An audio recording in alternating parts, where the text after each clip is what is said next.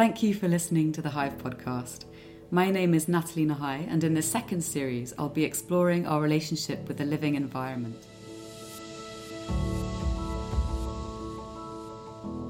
These 10 intimate conversations will touch upon everything from psychology, sustainability, and human behaviour to political and economic systems and the narratives we inhabit to make meaning of our place in this world.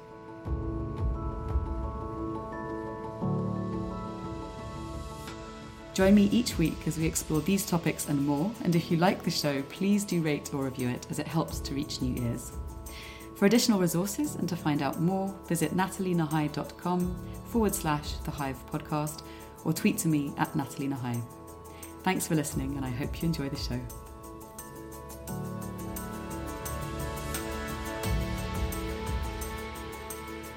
Hello and welcome to the Hive podcast. As some of you may know, last year in the UK we faced government inaction at the incontrovertible evidence of climate breakdown, and 94 British academics issued an open letter calling for a citizens' assembly to work with scientists to urgently develop a credible plan for the rapid, total decarbonisation of our economy. In October 2018, Extinction Rebellion was born. Launched by Roger Hallam, Gail Bradbrook, Simon Bramwell and other activists from the campaign group Rising Up, their aim was to communicate with and apply pressure to our government to take the necessary action to avert climate breakdown, halt biodiversity loss and minimise the risk of human extinction and ecological collapse. In November last year, various acts of civil disobedience took place across London, with a large number of activists, both young and old, pledging to risk arrest and imprisonment in order to make their voices heard. Originally conceived as a socio-political group in the UK, in only a brief space of time, Extinction Rebellion has become a global movement, attracting the support of diverse groups of people from around the world.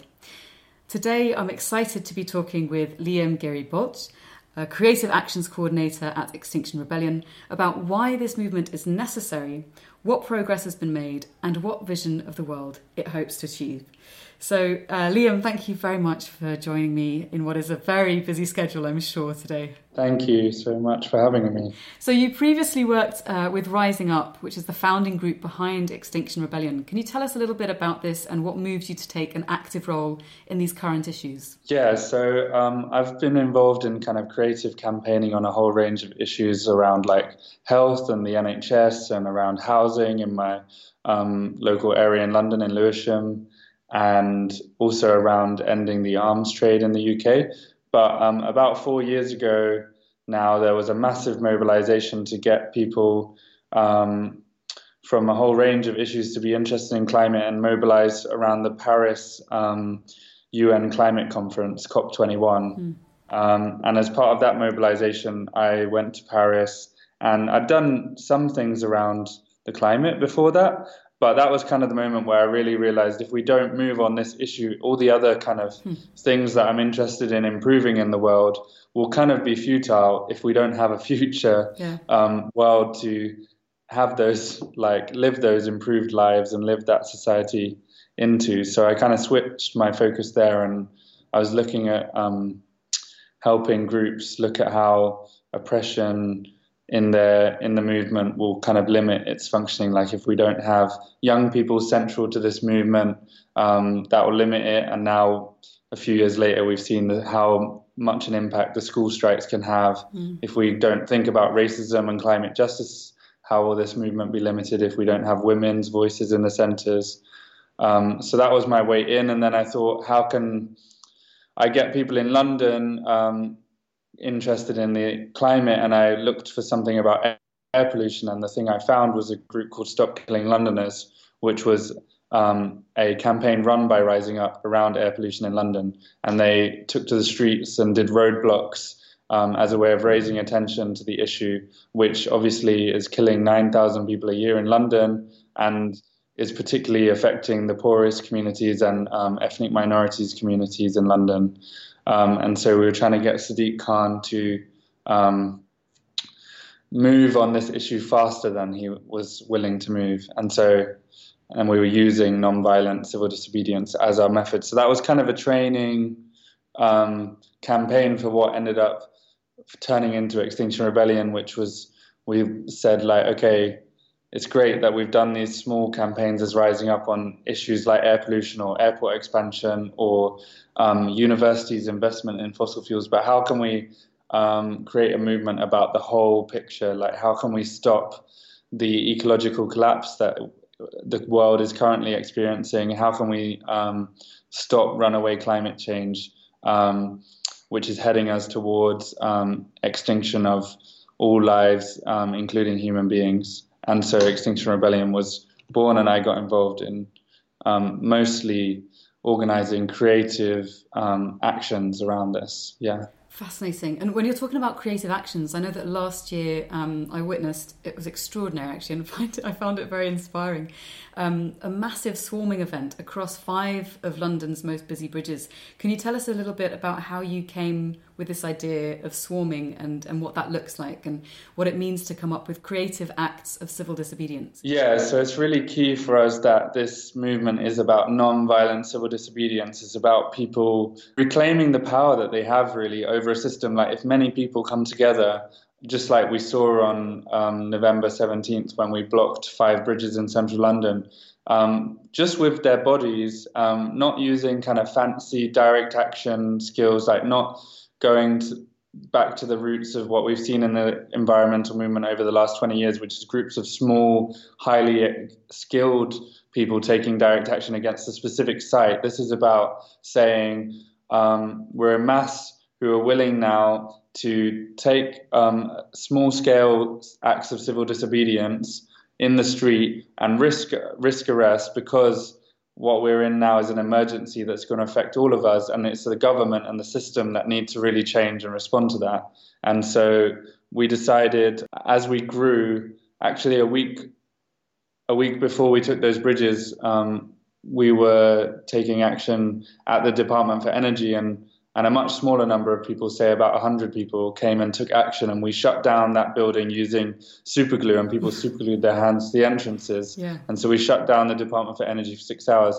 And as those actions got more and more press, the amount of people that were going to come for the Saturday grew and grew. And so we gradually realized we have enough people that we don't just take like one road or one space like Parliament Square. Let's take like 5 bridges in central London and really shut down central London and show like how much power and energy there is for this movement now. It kind of reminds me a little bit of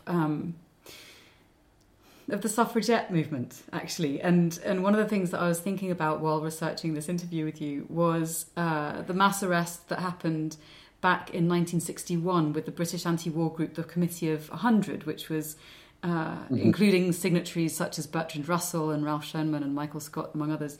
And prior to this group, as far as I can tell, civil disobedience on this kind of scale, and what Extinction Rebellion is doing is on a much grander scale. But stuff at this scale was virtually unknown in the UK. To what extent do you think this approach is helping to achieve your aims and maybe publicise an issue that many of us find too painful to look at? Yeah, I think what we've seen is that a lot of people have been concerned about climate change and concerned about extinction for a long time, but they haven't known necessarily how to get involved themselves. They've seen kind of some of the bigger NGO groups who are like putting forward these more like skilled, highly skilled activists to go off and go on a boat to an oil well somewhere, and shut that down, which is amazing. And we love that those people have kept this issue in the center, but it hasn't given access for a wider range of people to feel powerful and feel involved in something. And so I think, a similarity to the suffragettes might be the fact that art and creativity have been so central to our actions. We've really thought about how we, what words we use on our placards to make sure that this is beyond politics. This is including everyone, and this is really something that everyone can get involved in and be part of. And we've said like anyone can come and sit on a road in central London and be part of taking that civil disobedience. This is building on the last 100 years really of like non-violent civil disobedience that we've seen across the world, and seen that actually those movements have the power to change change things, and change has always come through people kind of breaking the law when we've seen that the law is upholding a system that is failing us. And when you're talking about these changes in political and economic systems, and I know that people have written about this, so for instance, George Monbiot is quite outspoken about the changes that need to happen. With the Rising Up website, you can actually find some really interesting content around this, including a draft manifesto for economic justice that offers examples of policies that could enable the kind of political and economic change that we need. I'm curious, are there any specific ones that you think would be specifically effective to the UK and some that might be more general to other countries in the world? Because this is now a global movement. Yeah, so I mean, yeah, the amazing thing is when you give people this power and they see like that they can actually be involved and they can have a voice within this movement, and they get together, and they've been forming groups all across the UK. We've got over 90 groups now across the UK, and since that first public action at the end of October, our movement's kind of expanded from about 3,000 people on Facebook to now like 50,000 people with groups in 25 countries, and people kind of running with this and doing their actions all over the world. But I think a key thing of what Extinction Rebellion is doing is saying it's what we're here to highlight the problem and say that this is an emergency now and that we need action now. But it's really up for the government and the systems to change and solve that issue. And we're putting forward our demand is for the creation of a citizens' assembly who decide on what system we should change to solve this problem in a more democratic way. It's not really up to us as a small underfunded group of activists to tell people exactly which method to do. We know that there's lots of methods out there. We know that scientists have the research on this, that there's economists that have done amazing work on this, and they would advise a citizens' assembly, and then it would be up to the citizens' assembly in a more truly democratic way that isn't blinded by party politics, that could really come up with a solution to this in response to this emergency situation. So it sounds like what you're discussing is basically galvanizing people to create a situation in which a citizens' assembly can bring in various different kinds of people with knowledge in these areas to inform what potential systems could look like going into the future. So to really create something that's much more democratic and perhaps a little less hierarchical. Is that kind of, would you suggest that's the sort of thing we're aiming for here? Yeah, exactly. You can look up also on our website. There's things about selectarianism, which is the method that we're proposing to bypass party politics and make the citizens' assembly much more democratic. And yeah, the idea is that all of these groups and people that are coming out and saying this is an emergency situation, I'm willing to put my body on the line and say I'm willing to get arrested because that's where we're at now with the climate and the ecological breakdown. That's actually raising awareness and putting the issue into the public sphere. And then we're really telling the media and the government to tell the truth on this issue so that more people are aware of this and know what's going on. And why do you think that the government in the UK especially has been so reluctant to speak up about the risks that we face in the face of all this evidence? And also to talk about the actions that we might need to take in order to change our current trajectory? Well, I think there's the whole party politics issue of that people are so focused on this getting re-elected and focused on internal party politics that they don't really have the room to look at the bigger issue of climate change, because that would require kind of putting in place some serious steps that would go past kind of the election cycle and would actually look at improving the society for everyone in a serious way. And there's also obviously the revolving door system and the fossil fuel lobbies and of lots of ways that the current system is so easily kind of held by kind of corruption and by the huge capitalist industries that are just functioning in the interest of creating more wealth rather than actually creating a better society for everyone. I mean, their current functionings aren't even beneficial to the people that work in those industries, and definitely not to their children or grandchildren who are going to have to live with the consequences of runaway climate change. I'm thinking also with this is that this idea of short-termism, which we seem to have just really bought into, and that more is more, this idea of productivity and generating wealth, it just doesn't seem compatible with a world in which we're trying to live more sustainably or suggest systems that enable us to get greater balance with our environments. Do you personally feel that there are specific countries that are getting this balance a bit better that we could maybe look to for potential ways of addressing these issues? I don't think anywhere's really solved this problem yet. So we're currently facing like one of the biggest problems humanity's ever faced. And somehow we're like overwhelmed by this, or we're kind of like ignoring it or denying it, or we're kind of going around in kind of the standard political systems that we've been using for a long time and not kind of coming up with new ways and creative ways to solve this crisis. This is a new situation that we haven't faced before.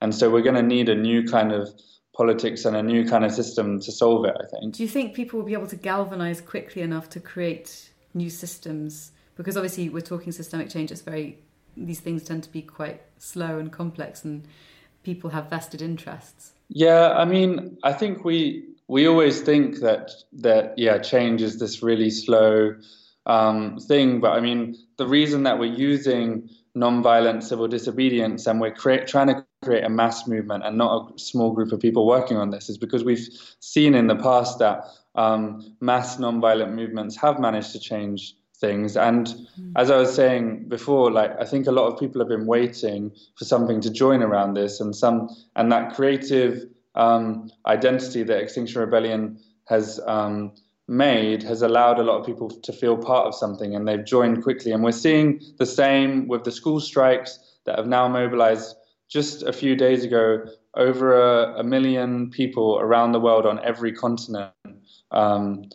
And that's a movement that's been led by young people and is seeing the youth really show that they care about their future and they are listening and they're awake and they're actually have got ideas around what to do with this. We've seen the Sunrise Movement in the United States galvanize a whole load of people from around the Green New Deal there.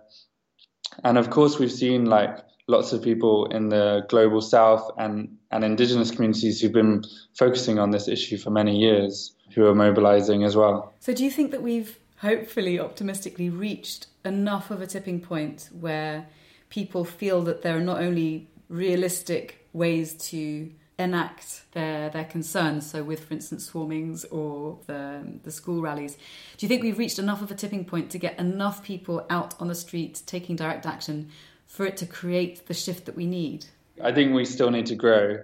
I think it can get bigger, and I think it needs to be inclusive of a whole diverse range of people and really representative of the population in terms of like really reaching out to working class people in this country, to ethnic minorities in this country, and make sure that this movement is inclusive and really representative of the population, and that will really make it grow much bigger and also give it much more power in terms of saying this is actually what this population is asking for right now. Do you think channels such as the BBC and other news channels, their reluctance to televise this is contributing to the problem? Do you think that people have to find alternative ways to get the word out, like social channels and more left-leaning routes?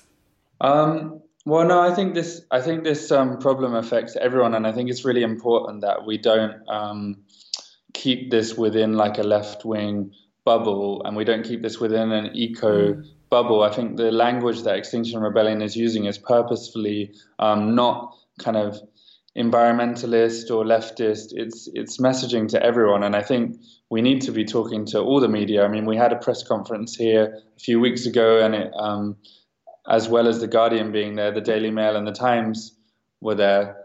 And I think it's really important that the BBC and all media do start telling the truth on this issue, because it's going to affect everyone. It doesn't matter what your politics are or what your business is or what kind of job you have. This is going to affect you and your kids. And if we don't change what we're doing within the next kind of 5 to 10 years, this is going to have serious impact on all of our futures. And so it's just as much a right-wing issue to care about the future of your family and your country. It's very much a human issue as opposed to a political one in a sense. Yeah. I mean, obviously it's political because that's how the change is going to be affected, but in terms of who it impacts, it's all of us. So Extinction Rebellion also has a very clear set of 10 principles and values that they espouse. Can you talk us through some of them? So yeah, we have Extinction Rebellion have this set of 10 principles and values, and this is kind of what everyone who comes and works for us is kind of asked to sign up for, because obviously we're a decentralized movement that's growing really fast, and so there needs to be some kind of core values that people across the movement, whether they're working up in Glasgow or whether they're working in New York City, or all kind of follow these principles. And so they are that, number one, that we have a shared vision of change, and that's creating a world that's fit for generations to come. And number two is we set out our mission on what is necessary, which is to mobilize 3.5% of the population to achieve that system change, and using ideas such as a momentum-driven organizing system to achieve that. Number three is that we need a regenerative culture. So this is creating a culture that is healthy, resilient, and adaptable. So the whole point of Extinction Rebellion is that on the 31st of October, we declared a rebellion against the government. We didn't just have a march through London and then go home again.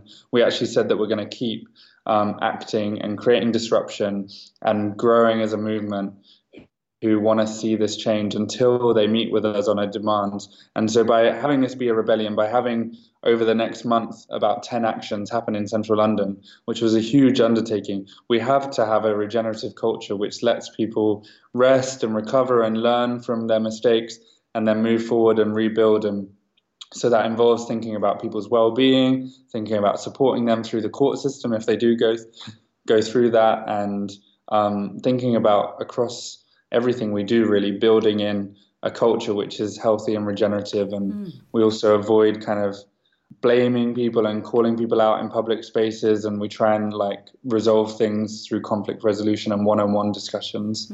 So number four is we openly challenge ourselves and the toxic system, so leaving our comfort zones to take action for change. What we're seeing, and I don't know if you're aware, we just had this massive festival in Bristol. Yes. Where we were training and learning from each other. And so it was really interesting to hear. I heard this particularly from a group of women in a workshop I was running, that Extinction Rebellion has given them kind of permission to step outside their comfort zones and do things they might not do. For example, speak in a public situation, like giving the Extinction talk to a room of 50 people, or to go and sit in the middle of a road and kind of take action with their bodies or speak on a megaphone. Yeah, I think Extinction Rebellion is really giving people the opportunities to try new things and to step outside their comfort zone, because we're saying this is an emergency situation and it requires this new response, and it requires all of us to kind of be almost bigger than ourselves, be part of this movement. And do amazing things. So number five is we value reflecting and learning, following a cycle of action, reflection, learning, and planning for more action. So this is what I was saying about this fits in with our regenerative culture, is that we always, after an action, have a debrief where we can discuss what went well and what needs improving, and we learn from other movements and contexts as well as our own experiences as we do that, and build on what we've learned and improve it. And I imagine that as that becomes something which more and more people from different parts of the world and different cultures experience, then that creates a richer set of insights and tools for people to bring into the future actions that they might take. Yeah, exactly. And we've got an international team that's helping with all of the groups that are forming across the world. And then we also have an international solidarity team now, which is actually reaching out to other movements that aren't Extinction Rebellion but are kind of in line with us, that are happening elsewhere in the world, and work out how we can support them and work with them. So really creating a network of fellow-minded movements. Exactly. So number six is we welcome everyone and every part of everyone, working actively to create safer and more accessible spaces, which I think speaks for itself. Yes.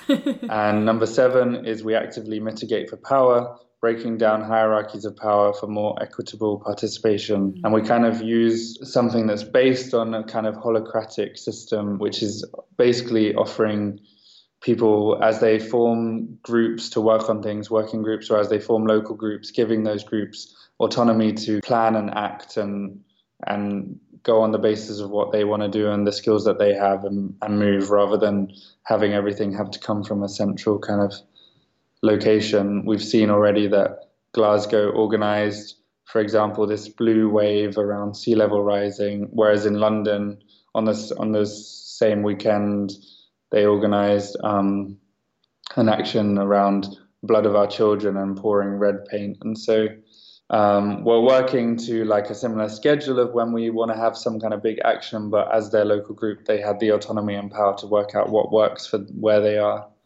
And I'm curious with that then, because obviously there needs to be some kind of direction and consistency in terms of people engaging in actions that are coherent with the values that you've espoused. So how does that play into it? How do people get signed off on specific actions? How do you align timelines? Like from that organizational perspective, how does it work? Yeah, so we have these 10 principles and values that I'm just going through, which are really useful. And then we also have our 3 demands.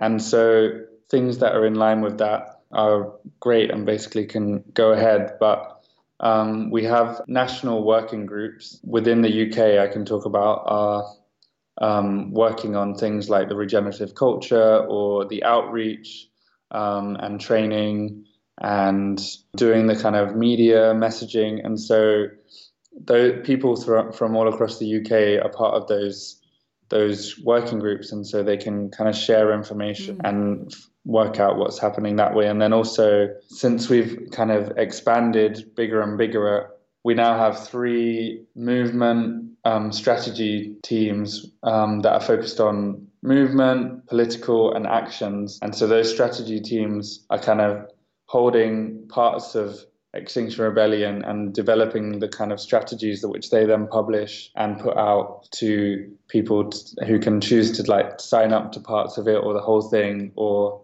invent their own version of it for where they are. Wow, it sounds super complex and very exciting. It's a totally different model. So I've taken us on a detour. So you're talking about point 7, which is actively mitigating for power. Value number 8. So number 8 is we avoid blaming and shaming. We live in a toxic system, but no one individual is to blame. So I think this is really, again, comes back to this is like beyond politics. This is a human issue. And I think Extinction Rebellion is dealing with this in a really human way. So this is like within ourselves, like I said, we're not calling people out in public space. We're really trying to solve relationships and issues in a one-on-one way that makes it a safer space for everyone to kind of put themselves out there. And we know that everyone makes mistakes, and mistakes are part of trying to build something completely new. And so kind of having an understanding of that. But it also goes wider to the fact that this isn't about kind of targeting like one individual corporation or one individual politician. We know that this is a systematic problem that needs the whole system to change. And so by focusing on the government and having these 3 demands for the government as a whole, I think that changes that traditional trap of a lot of activism that can fall into just blaming or calling out. If we get rid of one politician, they're going to be replaced by someone else, and they're going to probably still have lobbying groups go after them and try and get their ear to fund like fossil fuel products or fracking, etc. And so we know this isn't about like just removing one individual ever. This is about changing the whole system. So we're a non-violent network using non-violent strategy and tactics as the most effective way to bring about change. And that's number 9. Yeah. And so this is based on a whole load of research that's been done over time around what works in terms of change. And I think one of the statistics is that non-violent movements for change have been successful when they've managed to have a change of heart in the public. It's in particular a change of heart in the security services or the police or the army, whereas violent movements that have managed to create change have relied on kind of external states or actors providing them with more and more weapons. And that's just really obvious to me why it makes so much more sense to go down the route of non-violent change and working out how we can get people to care about this, because people do care about their future and their children's future. rather than going down the route of like more violence, which has already caused a lot of climate change that we've seen. We know that the US military is one of the biggest, if not the biggest, carbon emitter in the world. Really? And has managed to exclude themselves from the Paris Climate Agreement. Really? Yeah. Gosh, I mean, how? They're the US military. But what is it that they're contributing, how are they contributing in such an epic way to the CO2 emissions? The machinery, the equipment, the vehicles that they use, the mass global scale of movement of people and movement of that equipment. War is just a very wasteful thing. It is extraordinary. I wonder, while we're on this point 9 about being a non-violent network, I wonder what the reception has been like when, for instance, for the swarming on the bridges or other peaceful physical resistances, when police have encountered bodies of people. What's the response been like there in terms of the dynamic between the police and the protesters or the activists? Yeah, I mean, so we've been like very clear with the police, actually telling them in person, like, we are this non-violent movement, we're going to be respectful, and we're also going to stand up for our actions. So if we do something criminal, we'll stay there and expect to be arrested for it. So when people have like spray painted government buildings, they've kind of sat there and waited for the police to come and be arrested. And I think that kind of calms them down and changes how they're responding to the situation, because if they know that we're non-violent and they know that we're going to be respectful and wait to be arrested, they don't have that kind of rush to control the situation in a violent way. Obviously, at some point, the state or the powers that be could feel threatened enough that they do kind of shift to some kind of violent repression of this. But we haven't seen that at all. We've actually seen the police be very respectful of us. A lot of them obviously understanding the issue of climate change and caring about it themselves. And they've responded to us in a very generally respectful way, arresting people using the correct procedures to do that. Has anyone actually been imprisoned for longer than a couple of days while people have been accused of breaking the law? Or has it generally been you go in and then you're let out? Yeah, so when you're arrested, the police in the UK can only keep you for up to 24 hours. And so people have been released, and then some of them have been released without any charge. Some of them have been released pending investigation, and some have been taken to court now. And some people are in the middle of those court cases trying to see what they'll be charged with.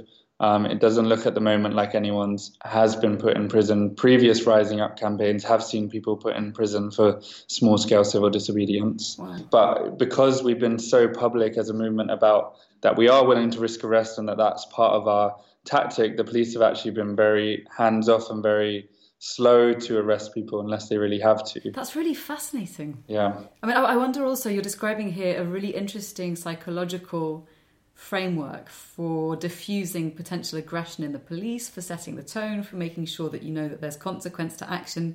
How much do you think that psychological context is contributing to the effectiveness of the actions?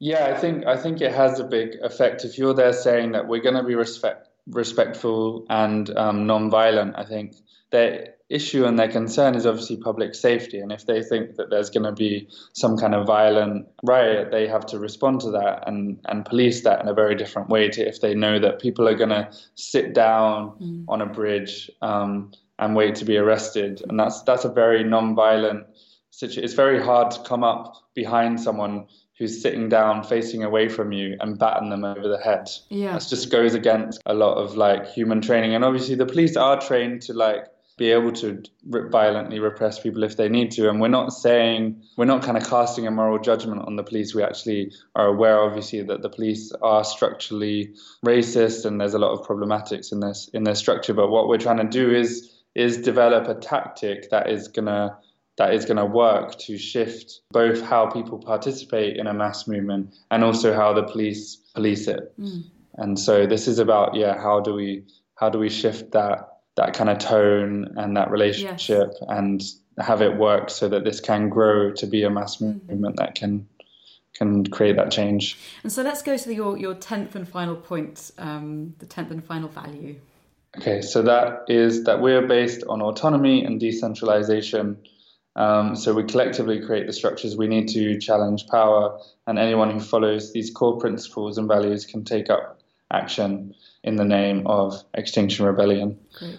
And so I think I've kind of mentioned that throughout them, but basically, again, coming back to this human approach, for 6 months before we actually did any actions as Extinction Rebellion, we went around the country and gave over 60 talks to people in town halls and in churches and at festivals and in universities, and got a whole range of people to really undertake in a room, not just on their computer, what it means to be facing another mass extinction and how we can move through that. And so from that, people then signed up to help out either by taking action or by getting involved in a working group. And they were kind of called up at this point on the phone and talked through like how they could help the campaign in a very human way and personal way, and then be put in touch with a group. And that group then had the autonomy to go and work on media and messaging, or to go and work on art and creative actions, or to go and work on outreaching and training more people. And so those people had that power to go. And now since that first action, we've gone from that kind of very like linear, gradual growth to like this explosion of action, and people just kind of taking up and forming groups where they are and finding the information through our kind of online networks. What would you say is your biggest concern for the future, given the momentum that this is already having, that there is some kind of change that's happening that's for the positive? Notwithstanding that, what's your biggest concern? So I'm massively concerned, obviously, that we might be too late, that we might not be able to change the system, and that we might like continue into a bigger and bigger climate and ecological collapse. And we're already seeing species dying. We're already seeing people lose their homes and their lives due to climate change around the world. And as that grows, I have a massive concern for how we will cope with that and how our societies will cope with that, and potentially see the increase of like war and all sorts of negative things. And so that is a massive concern for me. And I think that's why, as part of Extinction Rebellion, we're not only just forming these groups that can take radical action together, but we're actually forming new ways of people like learning to work with each other across different politics and across different countries and communities, and working how like people can actually like work together. So I hope that is also starting to build resilience for a potentially troubled time ahead due to climate change. Yeah. And if you're going to, in a few lines, it's not very fair, but if in a few lines you're going to say what vision you're working towards achieving with the best possible outcome, what would that be? So I think that we're working towards setting up a new system that can really care about all life and really stop the destruction of the environment and stop the runaway climate change that we're seeing. And I think that will involve a real change, a massive shift in our system and how we're functioning as a society right now. And finally, what single action do you think we can take today as individuals to build a more resilient future? So as individuals is the hard part there. I think we need mass collective action. And I think Extinction Rebellion is saying that mass non-violent civil disobedience is the way to go. So I think find people around you who are willing to do something a bit naughty and go out and see how you can change the system. See if you can get your school or your industry or your local government to declare a climate emergency and to join the Extinction Rebellion. Okay. And if they want to find out more, where's the best place to find out more about Extinction Rebellion? So rebellion.earth is our website. You can find hundreds of events all the time. So I suggest going to a talk or a training that's happening near you and getting involved in a local group and finding out more there. Great. And they can also get in touch with you on Twitter at ExtinctionR and also on Instagram, but you're going to have to remind me what the label is. I think it's Extinction Rebellion on Instagram, but I will just check that. I'll include these all in the show notes. And is there anything else that you want to point people towards as a resource, or are you happy with the links that we've got? I think the links you've got should be great. Well, Liam, thank you very much for joining us today. It's been really interesting talking with you. Thanks so much for having me. I hope it was useful.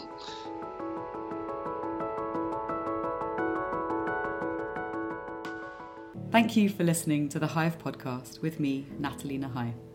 To find out more about today's guest and the topics we explored, you can visit the show notes page at natalienahai.com/The Hive Podcast. If you enjoyed the show, please do give it a rating, and you can join in the conversation with the hashtag Hive Podcast. Thanks again for listening, and I look forward to sharing more with you in the next episode.